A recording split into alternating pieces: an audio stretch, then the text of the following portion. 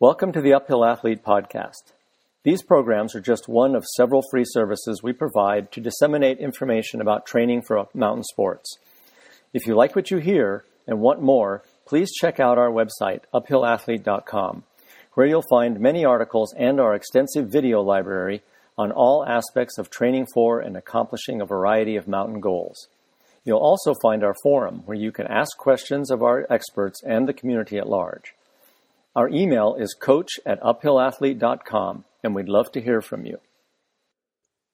Hello, everyone. Welcome to another episode of the Uphill Athlete Podcast. I'm your host today, Steve House, and with me are two fine gentlemen. I'd like to introduce our very own coach and climber, John Free. Hi, John. How are you? Good. How are you doing, Steve? Doing great. And Aaron Moltke joining us from the South Fork of the Shoshone River in Wyoming. Hey, Aaron. Hey, guys. Happy to be on. Great. Well, thanks for joining us. And the topic of this discussion today is actually your kind of backyard, Aaron. Why don't you kind of set the scene for us and tell us what is up there in the South Fork, and you're in Wyoming, and it's obviously an ice climbing mecca. And then John, we can fill in why this place is so important to us as climbers. Yeah, absolutely. Cody basically sits just outside of Yellowstone National Park, and the valley itself sits about 30 miles outside of Cody. It is home to highest concentration of ice in the continental U.S., I would say, although I think JoJo would probably disagree with that, but that's all right. My new guidebook will be coming out. We'll prove him wrong. But anyways, it is home to really some of the bigger ice routes in the continental U.S. And a lot of them. Yeah. I'd say it's a great testing ground for anybody that's planning to go to the big mountains, or just planning to be, extremely successful in their own mountain ranges as well. It just kind of has the perfect climate for waterfall ice, but also has low snow. So we don't have the big avalanche concerns that Canada does and things like that. So it does seem like a lot more people are starting to come to Cody that used to go to Canada. It's usually warmer. You don't have to deal with the significant avalanche potential. The routes are just as big.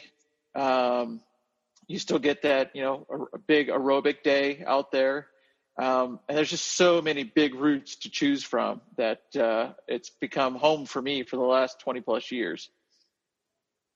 Yeah, it's an amazing place. The first time I climbed there was, I think, December 1994, I think. It was really eye-opening. I'd been to the Canadian Rockies, but I'd never seen anything. And I had climbed at that point in Highlight, and I'd done some waterfall climbing in the Alps, but I'd never seen that kind of concentration of climbing. And at that point, a lot of the gullies, a lot of the ice we looked at was still unclimbed. So it was this real amazing. It was like, I can distinctly remember the feeling of driving up there the first time and like looking around with the binoculars and just going, "Oh my God, this place is amazing. We have hit the jackpot." And it is an incredible place. John, when were you there first? I was actually digging through my emails, and it's actually 10 years ago, almost to the month, that I drug out there because Aaron, which anyone who knows him or follows him on his various social media platforms will know that he loves to rub it in everyone else's face when he climbs ice at the start of every year. It's usually September. And I believe it was September 2010, where he had posted some photos of the stuff at Carter Mountain, which it's in the South Fork officially, but it's not back where the majority of the climbs are. And being a aspiring ice fiend at the time, I was like, what is this? And zipped out there and have made many, many trips back for kind of, I think, the reasons that Aaron has talked about. Like it's hard climbing, it's hard approaches, they're big routes, and for the aspiring alpine climber, I can't think of a better training ground. Definitely in the States.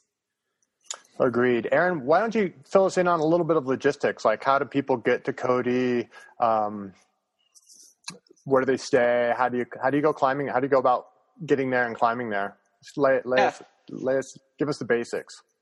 So there is a airport here in Cody. There's direct flights every day from Denver. And then you can also fly into Billings, which is 100 miles away. It's a little bigger airport. There's definitely more options for flying in and flying out. Basically in the winter, there's 2 flights in a day and 2 flights out a day. And those both go to Denver. 7-hour drive from Denver, about 6-7 hours from Salt Lake City. So, if you wanted to go to a bigger hub, you could do that. 3 hours from Bozeman. So lots of ways to get here. Once you get here, lots of hotels. We are a big tourist destination in the summertime. So actually about probably half of the hotels are closed in the winter, but plenty of hotel options. You can also stay in the South Fork if you prefer not to do the 30-mile drive back and forth. There is one place up there that you can stay, and it's got some basics up there. It's called the DDX Ranch, Double Diamond X Ranch. But then there's plenty of places in town, from your cheaper hotels, the Big Bear Motel, to the nicer hotels, which would be, even a nicer hotel in town right now in the winter is probably only $100 a night or something like that. But there are lots of options to stay. I think some people also do like an Airbnb. But the days of about 10 years ago, I used to probably have climbers in and out of my house all winter long, but my wife has put the kibosh to that. So you mean I can't message you, Aaron, being a fan on social media or listening to this podcast and say, "Hey, Aaron, can I just park my van in your driveway?" That's no, not a thing anymore. Right. And back then, I didn't have partners. So when somebody like John reached out to me, I was just like, "Yeah, come to town," because I just didn't have people that were as motivated. And really, there's very few climbers in town. So my partners were people contacting me, and I'd be like, "Yeah, why don't you stay at my house if I can go climbing with you?" And that was how I had partners. So, I mean, I can think of a whole lot of other stories that go along with that, both good and bad. But that was really how I was able to climb as much as I was climbing. It was by connecting with people out of town, because there just wasn't anybody here that wanted to go climb that much. Yeah, I spent New Year's Eve, December 31st, 1999, at I don't know, one of the chain hotels, because they were running a special for $19.99 a night. Doug Chabot and I split a room. And I remember on New Year's Day, we were up at like 4 in the morning because we were not because we had partied, but because we'd gone to bed at 8. We were up at 4 because we needed to be climbing or leaving starting to walk by 5 to do a big long day.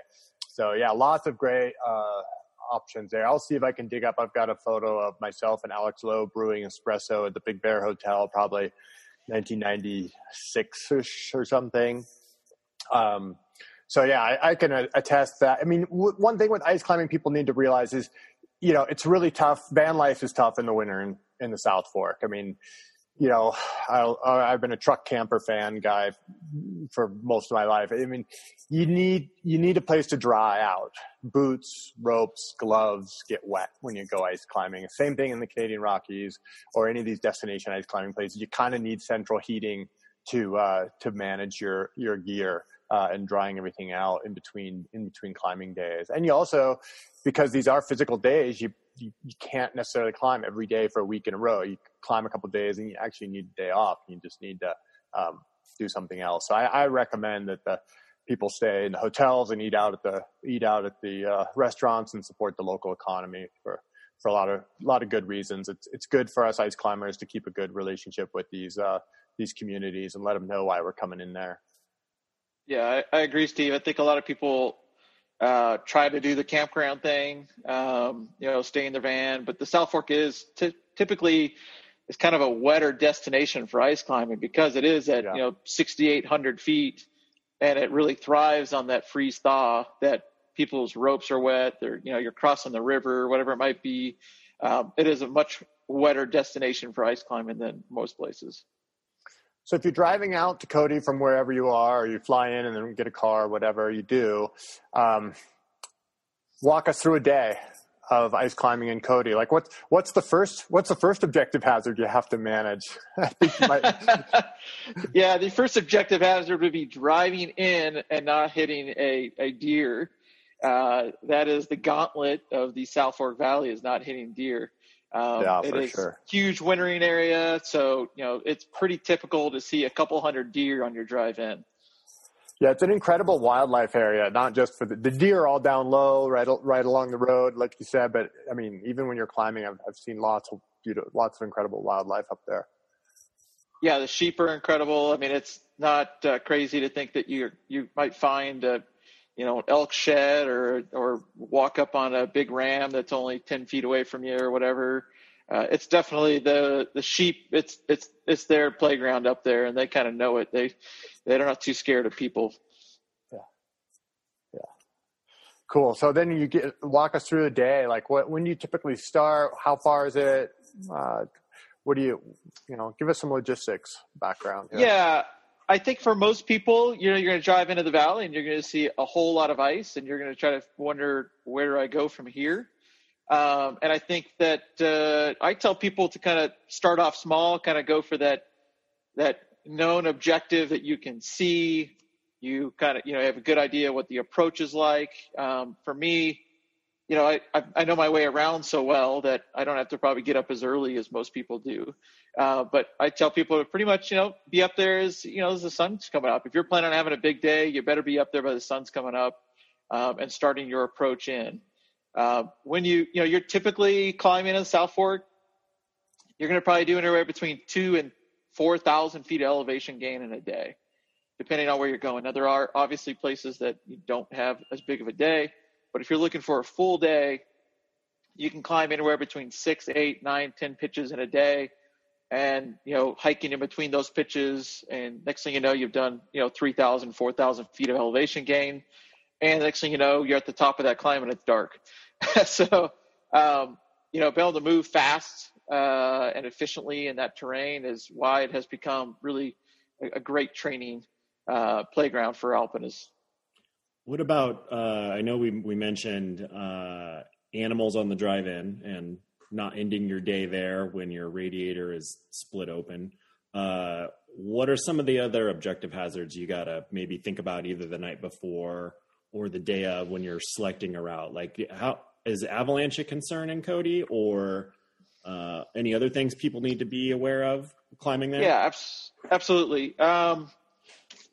There are avalanche issues that can occur. It's very unlikely that there'll be major avalanche considerations that you have to take a look at, but it does happen. And when it does, there are definitely probably a handful of routes that you kind of really want to take a look at to make sure that they're good, which is like High on Boulder, Main Vein, Moonrise, Sticky Plum Juice, Smooth and Roll Milkshake. Like, there are a handful of climbs that have pretty major avalanche concerns. The issue is that most people don't think about it, right? Because it's that massive snowball is 4,000, 5,000 feet over your head. You can't really see it. But there are some concerns to be taken into consideration there. But again, it is rare. And I usually do post something on the Cold Fear site, that, hey, everybody heads up, Avi is an issue right now. After we get big dumps, for sure, if you show up in the valley and there's a foot to 2 feet of snow on the ground, you probably want to really think about where you're going to go, because that terrain is very steep. And when avalanche concerns are high, it's very heads up. A lot of climbs become major avalanche concern. But again, I've only seen that maybe 2 or 3 times in the last 4 or 5 years, because it is pretty much, it's high desert. You're hiking through sagebrush and cactus as you're going to these ice climbs. And then once you ascend, you start to get into more of that avalanche terrain. Yeah, and that's definitely my recollection is always starting from the car in boots on dry ground, walking through, like you said, sagebrush, and it's almost a little surreal because I'm, dressed for winter climbing. I'm going winter climbing, but I'm not in the snow really. I've never brought skis to Cody, for example. I don't think anybody does approaches with skis there ever.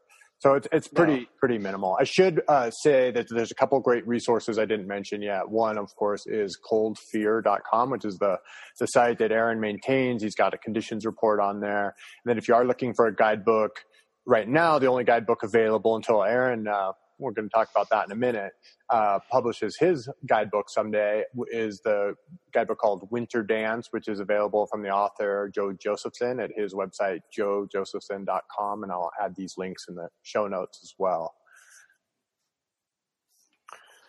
Yeah. So, walk us through, like, what's a typical, like you say, get up at dawn. You've thought about avalanche hazard. 98% of the time, there probably is none, or none that you have to really worry about. So then you're heading up to the route, walking up through the sagebrush and cactus, as you say. And how does a typical day unfold? What are you climbing? What do you need for rack wise, rope wise, those kinds of things? Yeah, and the other thing I kind of recommend for people to do is take a picture at the car. Like, take a picture of the route. Good day. So they kind of know where they're at. Because I think a lot of times I find that people start hiking, and then remember, these things rise straight up out of the valley, and so you don't really have that visual connection anymore where you're at to interpret, whether I go right or left. So I always tell people, take a quick picture. I think it helps navigate getting to these routes. The other thing to take into consideration is the river frozen or not. So typically when people go all the way to the end of the road, there's a couple of climbs that are, kind of the ones to do, which is High on Boulder, Moonrise. If the river's not frozen, be prepared to get some cold feet. Wait, hold on. I think you need to explain that a little bit more. What do you mean get some cold feet? Do you need to, and what do people do? How should they come prepared or for that? Because you're right, High on Boulder especially is one of the best ice climbs there is. I mean, it's fantastic. So right next to Mean Green, which is another super classic. Like, these are fantastic routes. So there's a river. What do you do? What's the deal? I typically will either bring a pair of sandals, or I bring a pair of shoes that I just don't care they get wet, because I'm not going to be wearing them on the way home. And I'd say the river typically doesn't freeze until January, although those routes will come in mid-November, sometimes early November.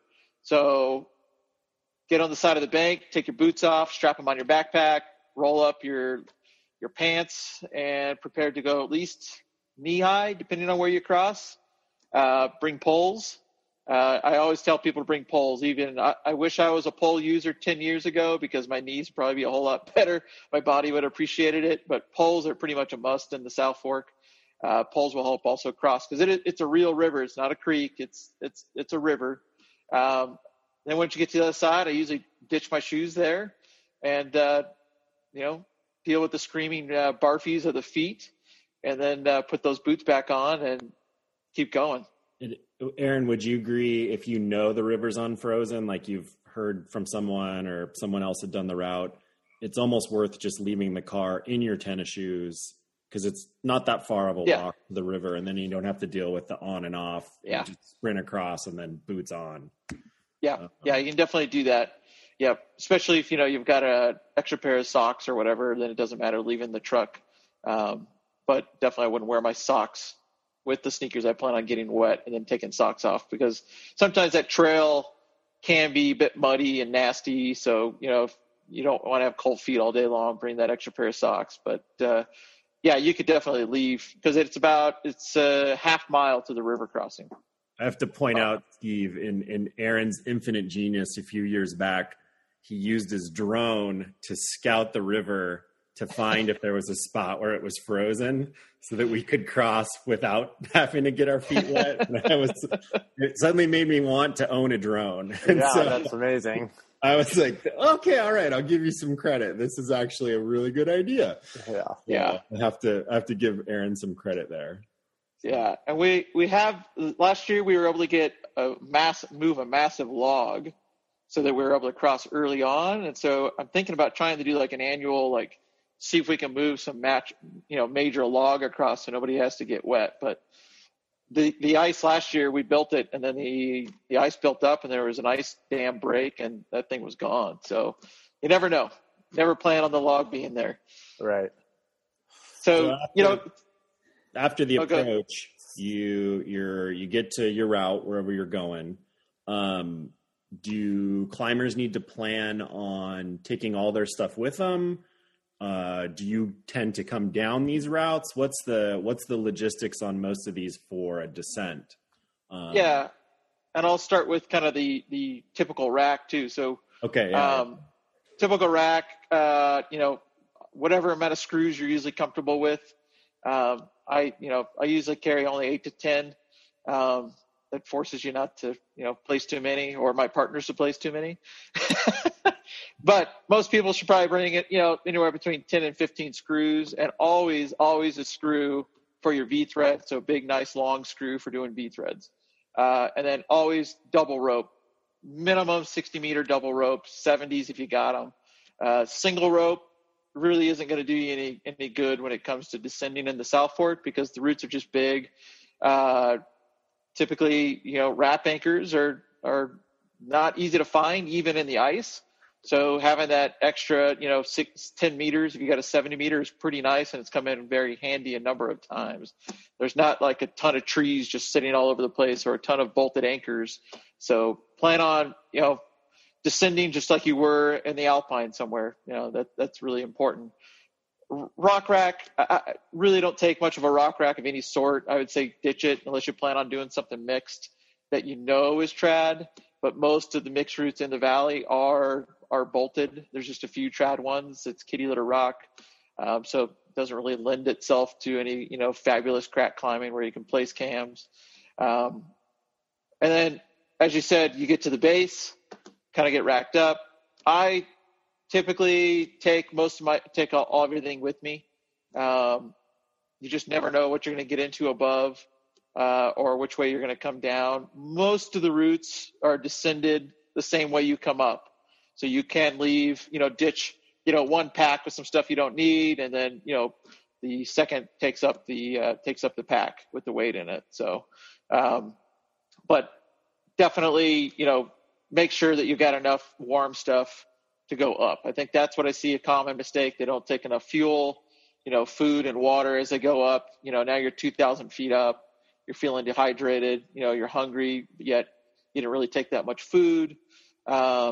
I think those are some of the things I see, as well as, I left my down jacket. I figure we're just doing 2 pitches.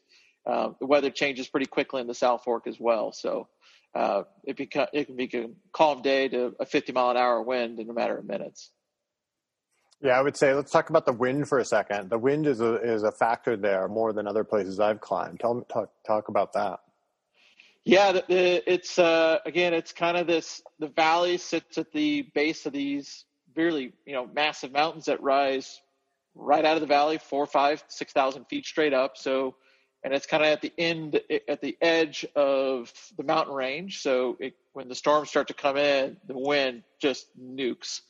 And yes, 40, 50 mile an hour wind can be pretty common on as a storm starting to come in. You got to be prepared for that, and you got to be prepared for that when you're 3,000 foot up a route and still climbing, and now you've got a whiteout or whatever it might be. But I think the weather is definitely a thing that, people don't prepare for very well there. I've started the car and it was 40 degrees in the morning when I left. And when I got back, it was, -5.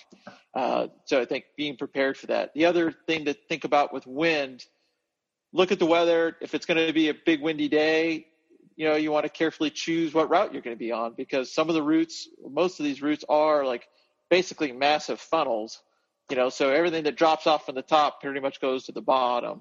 Now, thankfully, a lot of these routes have some good ledge systems with snow on them, so it captures some of that. But, high up base of high-up boulder is a pretty bad spot when it's windy, so you want to be careful where you're at there.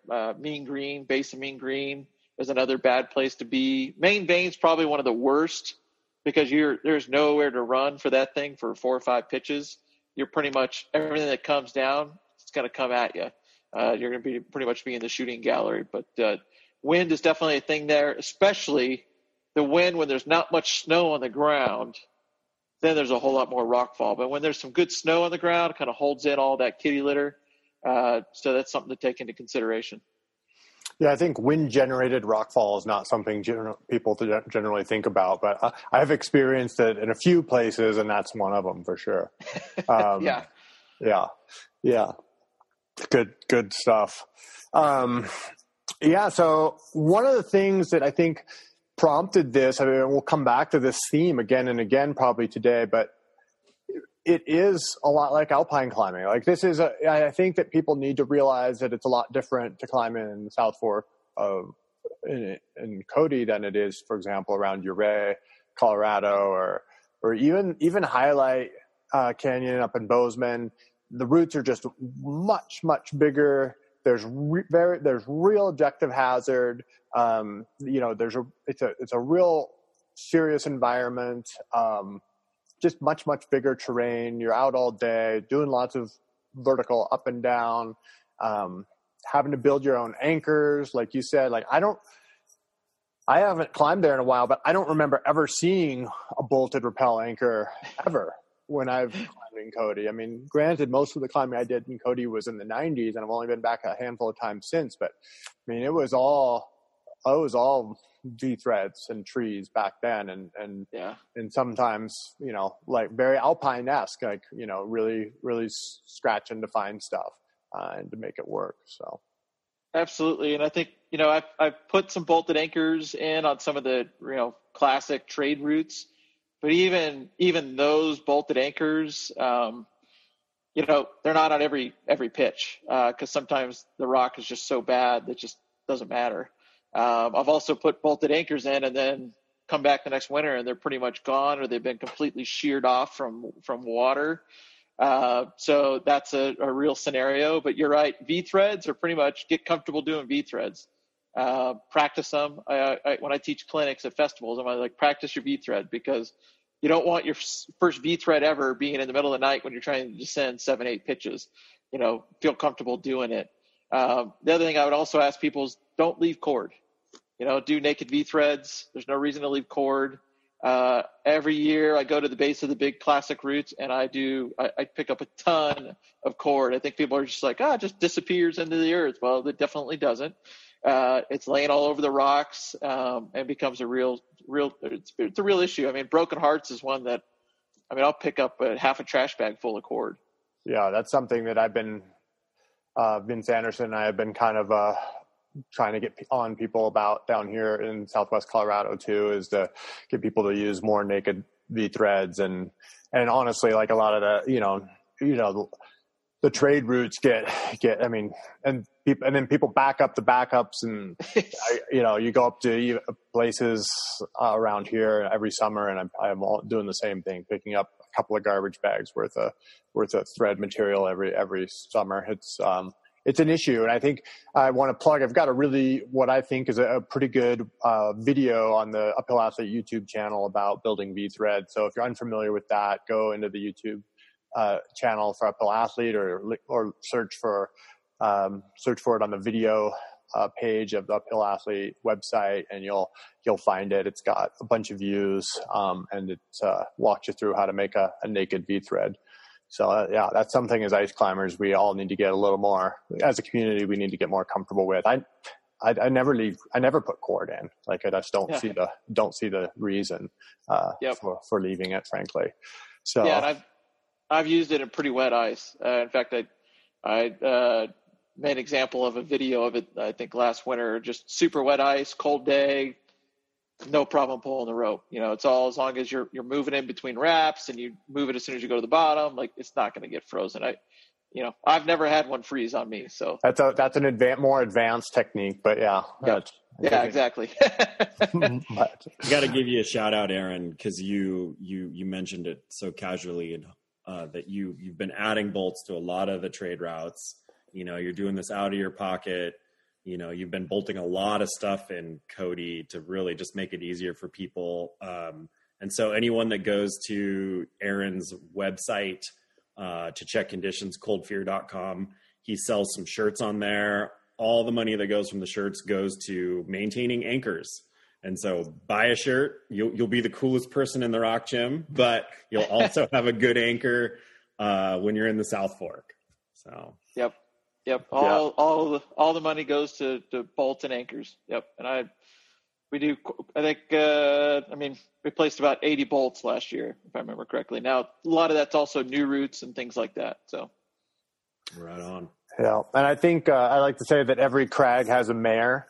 And Aaron, you're definitely the mayor of the South Fork, and keeping the spirit alive there, and being the point person that everyone is coming to for information and beta and conditions and all that stuff. So thanks for being that person. Every place needs somebody like that that's doing that work and kind of keeping up with that stuff. Let's talk about information and guidebooks and mountain project and so forth. Like where do you send people to get information on the routes? Pretty much send them to grab Winter Dance. Yeah. But I also the guidebook. Yep.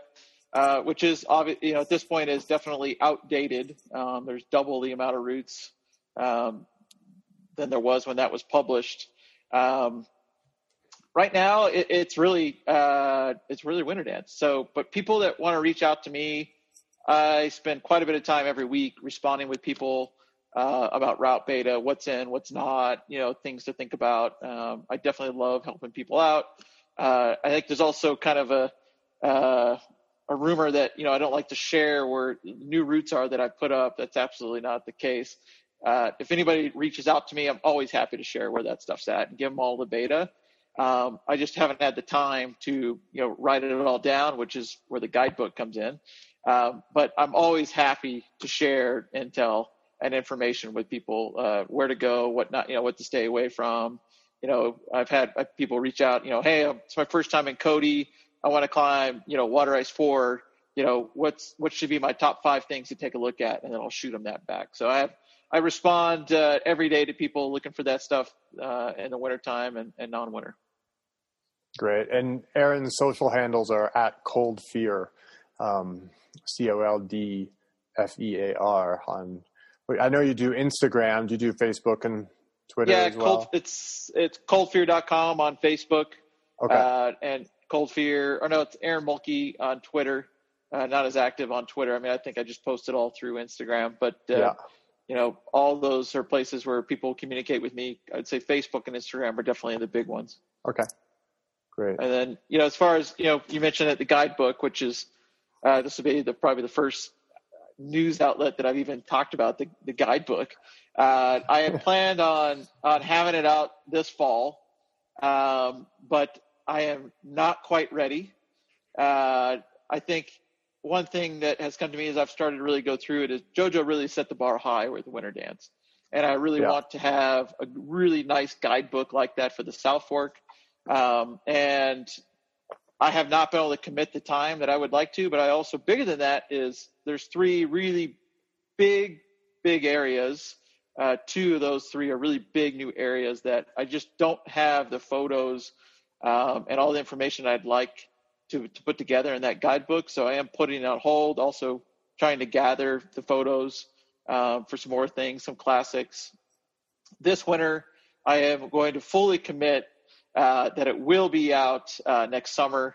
I will have no problem with that. But it's just not, it's just like when it just doesn't feel right, it doesn't feel right. And this one just didn't feel right without these 2 big areas. One of them being basically a mini South Fork Valley. That's really cool. It's remote. You got to really it's really tough to do in a day, but you can do it in a day. But there's 23, 30 over 30 routes in there that are really great. So I'm excited to share that with some people as well as some other places.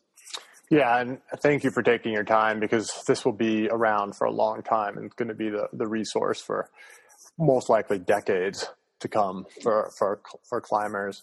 So how about giving us sort of a typical, a lot of the people that come through the uphill athlete community, whether they're kind of doing their own fitness program or they're coaching, getting coached, or somewhere in between, a lot of them they're going to come in for 3 days, maybe maximum a week.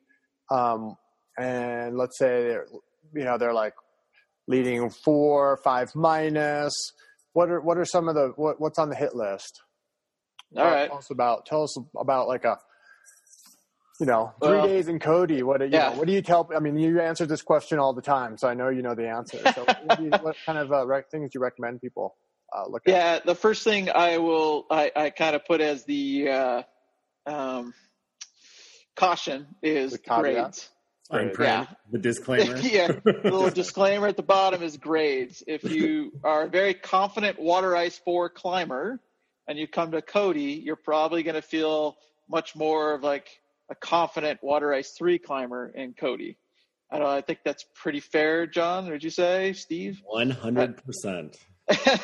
Well, I think people who have climbed in Colorado, ice or mix, need to realize that the Colorado grades are really soft.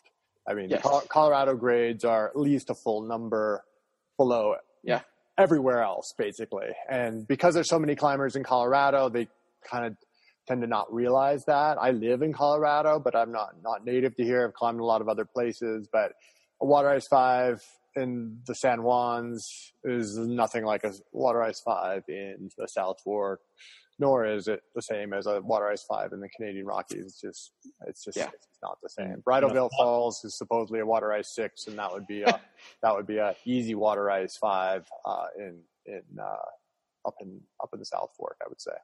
And a dovetail on that, the amount of climbers and traffic Cody sees is exponentially smaller than Colorado. And so if you're used to picked out routes, which happens in Canada a little more these days, True.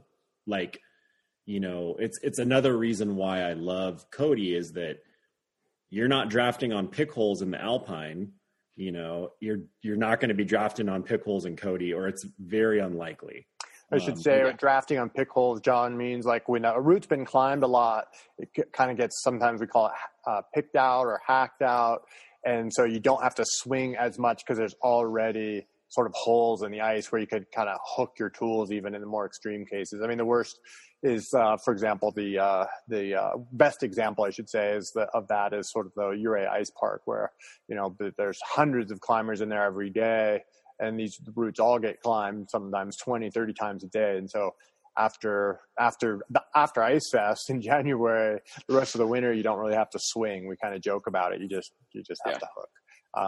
But that does not happen in the South Fork. And I agree. Like a lot of these things, this is point back to why we're having this conversation, is that it's such a nice place to go for a real big ice climbing experience. It's akin to alpine climbing, much more so than probably anywhere else I can think of.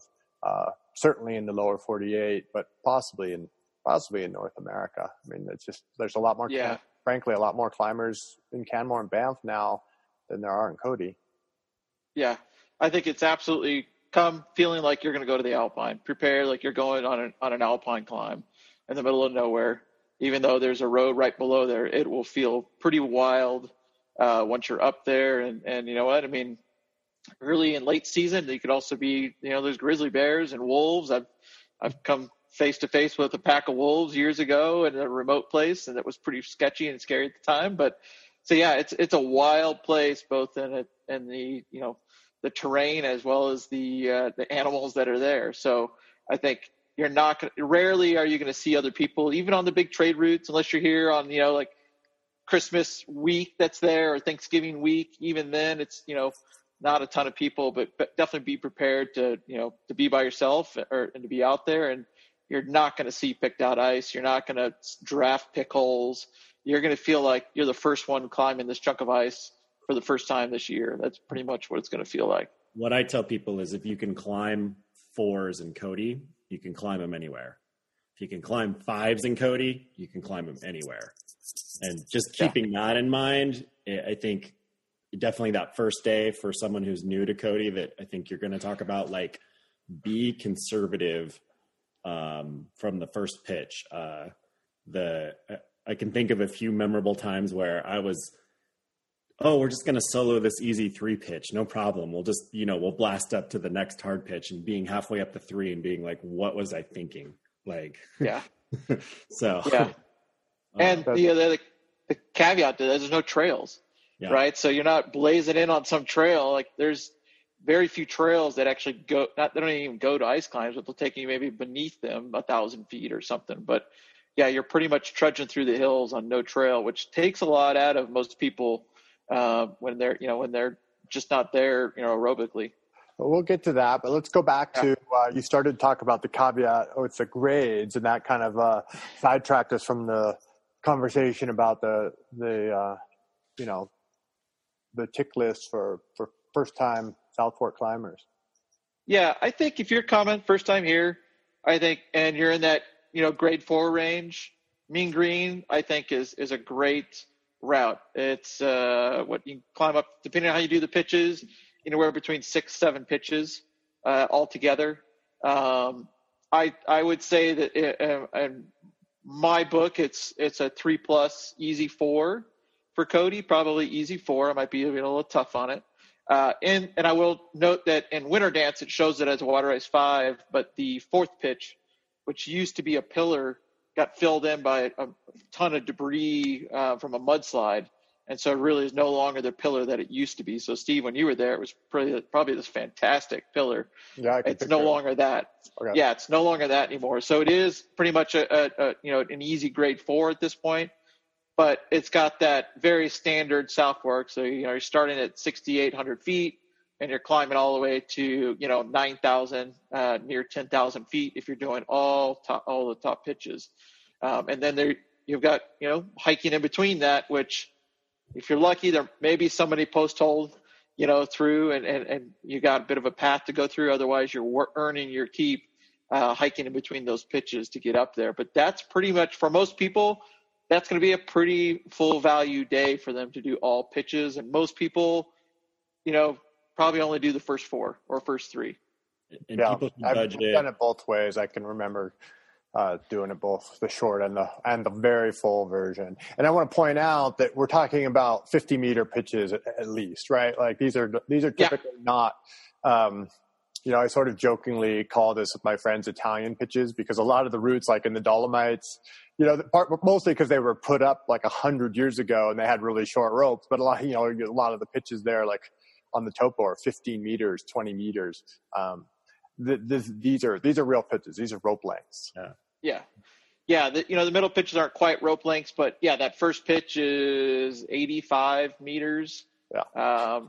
As you do as one, you do it as 2 pitches. So depending on where you stop, is got a hanging belay or find a ledge somewhere. I would say, if anything, Cody has a lot of those little boulder ice steps, things to weave in through that they don't count, that you just have to plan on in between the real pitches. Lots of water ice too. Yeah. So that didn't count. Yeah. So, Aaron, what would you say the average person to budget to get over to Mean Green from the car? Like, what are we talking about?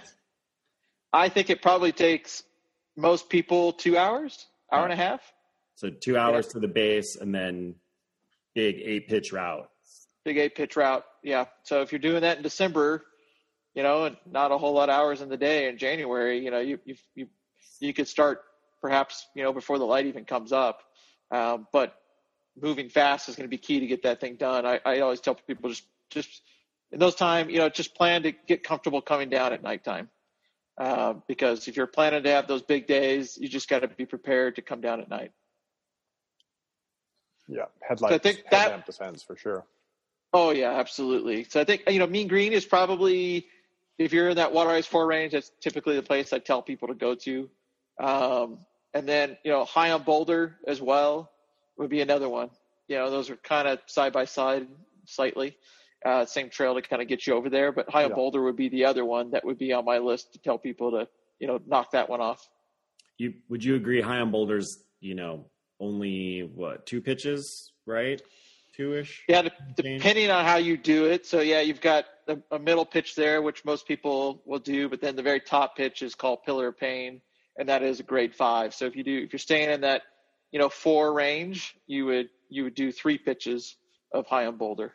And so that could be a good, if they're efficient and fast, that could be a good half day route or something they do before they have to drive back to the airport in the evening, or just a good first day to check in. Like, what does a 4 feel like in Cody? Yeah. And then the other one I would say is Broken Hearts, up to the 5th pitch amphitheater, because then that becomes grade 5 at that point. But you can do all 4 pitches with a ton of, easy ice steps in between all of that stuff. And then you could even do the walk-off or do the wrap down that route. But that's another, Broken Hearts is one of like the 50 classics. For sure. But at pitch 5, it becomes grade 5. Yeah, that Pillar of Pain, I have a very distinct memory of leading that back, probably one of my first real grade 5 pitches that I ever led. And I was left an impression, let's say. Is it appropriately named? Yeah, I can transport myself back to that in my memory anytime I wish. Yeah, and then it's got its, big brother at carotid artery right next to it, which is, the next step up from Broken Hearts, from that 5th pitch, depending on whether it's formed or whether it's mixed, that one can add full value. Yeah. Great resource for ice climbers up there in the South Fork. I really can't recommend it enough, to people. I think that I want to kind of bring it back around a little bit to sort of training and preparation. And I know that the 3 of us have talked about this, amongst ourselves, and John and his coaching work, and me and all my work with Uphill Athlete have talked to lots of people about this over the years. But I think that one of the things, as we keep saying, is it is like alpine climbing. So not only is it a great training ground per se, like a lot of people, I do think that I recommend that people, there are people that just need to go climbing, and there are people that need to actually improve their fitness. And knowing which one of those, where you are at, and typically the people who need to go climbing are the people who hasn't climbed that much. They're often young, so they have the advantage of kind of, youth and the kind of natural, energy levels that go with that. And like when I was first in Cody, I was like, 24 years old or something like that. And I wasn't training for climbing. I was climbing as much as I could. But what a great place to get some experience and log some miles on, time in the saddle, as they say. And then for other people that need to work on their fitness, it's really like a kind of a great place to kind of set as a goal. And, we're here talking at this moment in the beginning of the autumn, and, the ice starts to come in the beginning of November, even October. And you can be thinking about a trip in December. That's mostly when I've climbed there. Actually, it was mostly between Thanksgiving and Christmas. I don't think I've ever been there at any other time, actually. But it's always just been a great time where there's good, reliable ice. Then if you're looking at that more as either a goal in and of itself, and a good way to kind of launch yourself into a solid season of ice climbing, get your head on straight. And in that case, you're thinking about starting training more or less now, and kind of trying to peak for, do an 8-week plan or something like that, and kind of have a little peak for that. One of the things I think is funny with, not funny, but ironic, let's say, with ice climbing is the hardest conditions are actually in the beginning of the season. And typically as the season progresses, the climbs become easier. The ice often gets a little softer, maybe gets climbed a little more. There's just more of it. In Cody, that's not necessarily the case, where a lot of the ice actually sublimates, or that kind of the process of essentially evaporation, where the ice goes from solid right into a gaseous water vapor form. So it kind of gets thinner and detached from the rock as the season goes on, I would say.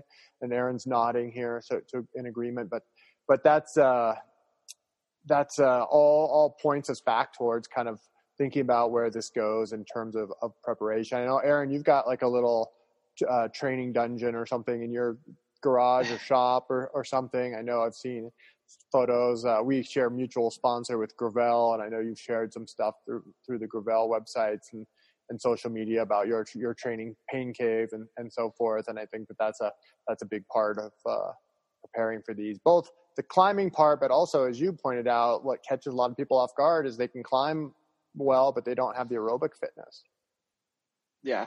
The aerobic is such a big thing. When I started climbing in Cody, I was young and, energetic, and I fought my way up stuff. But I definitely found that as I wanted to climb harder, it was getting up there that was exhausting me. It wasn't necessarily the climbing, it was the getting up there. And so I'd, get fought to that fifth pitch and just be like, I don't think I got it in me. I'm just exhausted. We've hiked up through knee-deep snow or whatever it is, and at 3,000 feet, and now I got to climb the hardest pitch, and I would just be tired. And so I started to figure out that I had to really focus on that cardio aerobic piece.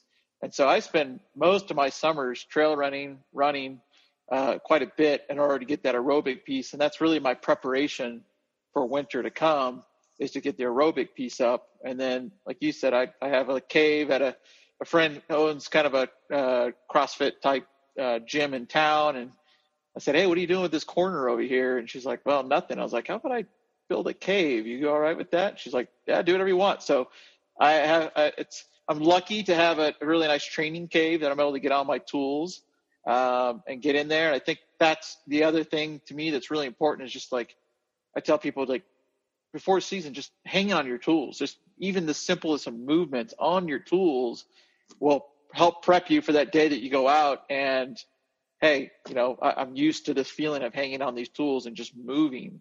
That is really important. But the South Fork kicks people's butts from a cardio perspective. They just do not have the physical fitness there. They're strong.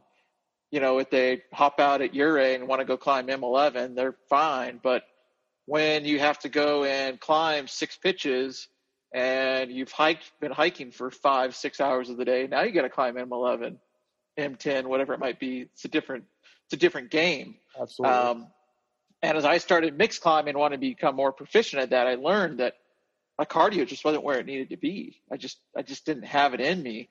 A great example is our new route we bolted way back in Deer Creek, it's 5 miles in. By the time you get to the base of the route, you've hiked in 5 miles and about 2,000 feet. And then you have to climb, 3 pitches of ice just to get to where this, M10 is.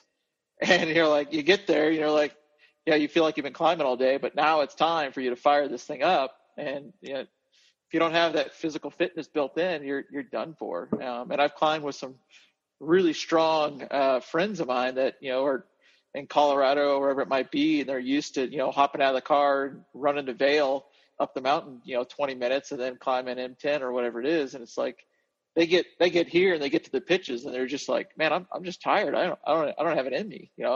I don't know what's going on. And I'm thinking, well, I know exactly what's going on. You haven't been hiking. You haven't been hiking uphill, really for, long periods of time. You haven't been, your cardio is just not there. Like, I get it.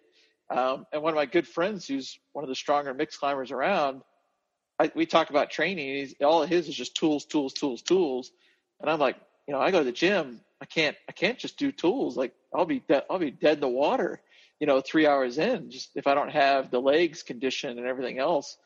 So 100% agree. It is a true alpine environment up there, and you got to train for it that way. And if you don't, it'll eat you alive. Yeah, and that's something that, we talked about in our first book, Training for the New Alpinism, is, it's exactly the problem with alpine climbing, right? It's why it's so similar is, the cruxes come when the cruxes come, and you got to be fresh and ready physically and mentally for that moment. And that's why that's part of the magic of climbing in Cody, I think, is just being able to train that in a way psychologically as well, that you can allow yourself to figure out how to arrive at these cruxes mentally capable of saying, okay, time to throw down. Like, okay, now I've been waiting for this. This is the moment. And, psyching yourself up and getting ready to pull hard and to do the hard climbing that comes at the end of the day. Cause that's, that is kind of what alpinism boils down to many times is it just boils down to, a moment. I think every alpine climb I've ever done, I can think of that a moment of doubt, so to speak, as David Roberts put it in his classic book, where it's like, okay, this is the pitch. Like, this is the moment where we either go up or we go down. And if we get through this, we're going to continue to go up. And if we don't, we're going to go down. And every climb has that moment. And the climbs in Cody are right in that genre. And I really like that about it.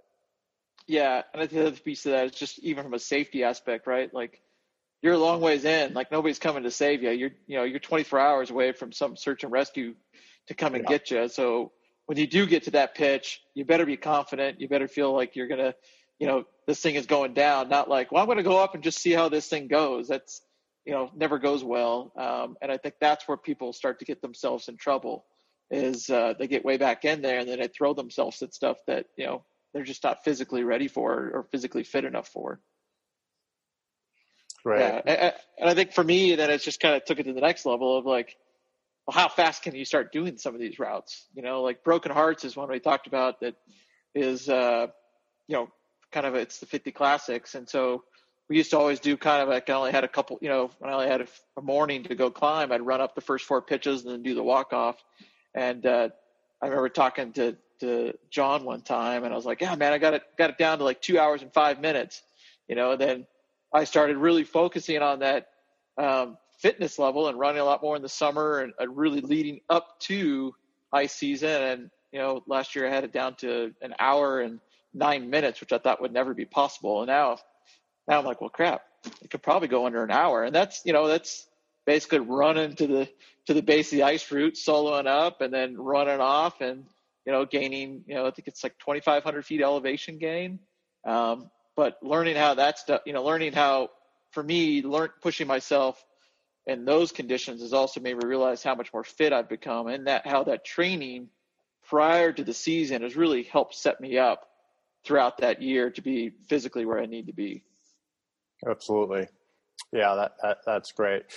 We always encourage people to have some sort of benchmarks hopefully in their backyard. I mean, not everybody lives where you do. They can do a 4-pitch or has the skills so they can go solo a 4-pitch ice climb and see how fast they can do it. But, just having like a hill in the backyard or a trailhead nearby where you can kind of benchmark your fitness from year to year or from even within a season and see improvements is really, really a great tip. Like that's sort of a secret of the pros thing right there that you just talked about, where we all have those little benchmarks, and that's how you keep track of progress. Absolutely. It's not so much about the FKT or the bragging right or whatever. It's more about like, where am I in my worst to best. I try and go to Cody not my only trip every year, but I try and aim for February to slightly early March, and I will go out there even though it's starting to warm up and you can get away with the lighter boots. I'll go out there in my Alaska kit, my double boots, the crampons I'm going to wear there, the gloves I'm going to wear there, and we'll try and do some of these long routes that Aaron was talking about and just kind of check in a little bit, but more it gives me the mental confidence of, if I do get a window to go to Alaska, or I do leave in sometime in March or April, that volume is already there. So the climbing in the big boots, climbing in the thick gloves feels natural, but I also have the mental confidence of, oh yeah, I did all those routes in Cody. I'm ready to go. Let's go. Like I have prepared and executed as I needed to. Yeah, I think that's another great pro tip, John. And we talked about this in another discussion we had a few months ago about when we talked about the smash and grab climbing style of getting, buying the last minute plane ticket when the weather window shows up for Alaska or whatever, or the Canadian Rockies, and getting up somewhere and flying or driving or whatever and getting something in. And that's people don't realize. They see the glamorous first ascents and that kind of stuff, but they don't realize like all the work and preparation that actually went into that. And that kind of due diligence with your details, and like you just said, like climbing with the boots, climbing with the crampons. Like, frankly, like I always climb with the same crampons because I always want to know exactly where my front point is without having to ever think about it. So I never change crampons because I just always climb with what I climb with in the mountains. And, you know, I mean, I'll switch into fruit boots for like a little dry tooling fun or whatever, but that's something different, to me. Yeah.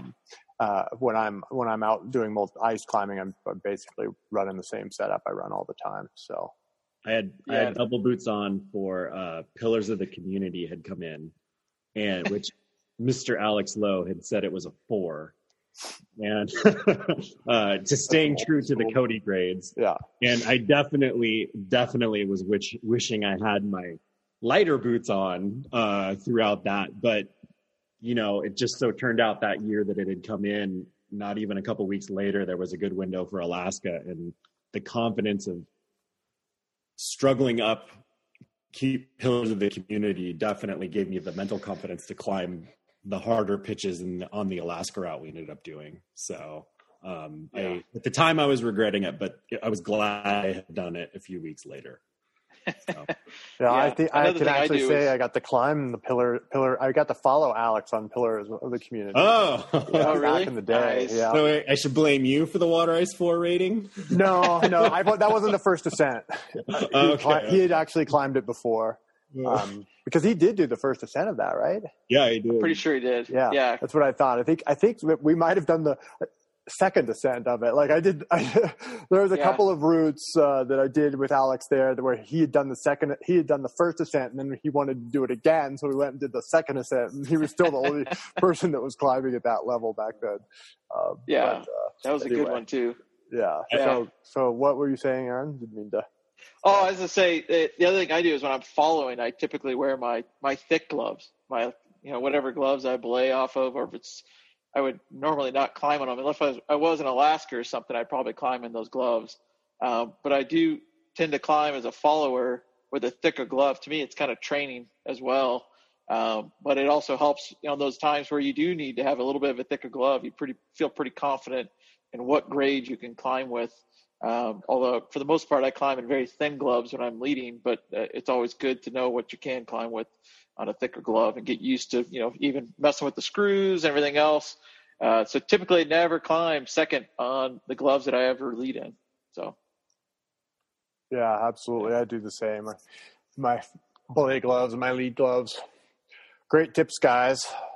Well, I think we ought to wrap it up here, and I just want to make sure everybody knows how to get a hold of Aaron at Cold Fear, and through any of his, he has a bunch of sponsors he's worked with. We share Gravel and Bial ropes, and it's also with Rab and Hyperlight and Scarpa, and you can find him over there with those guys.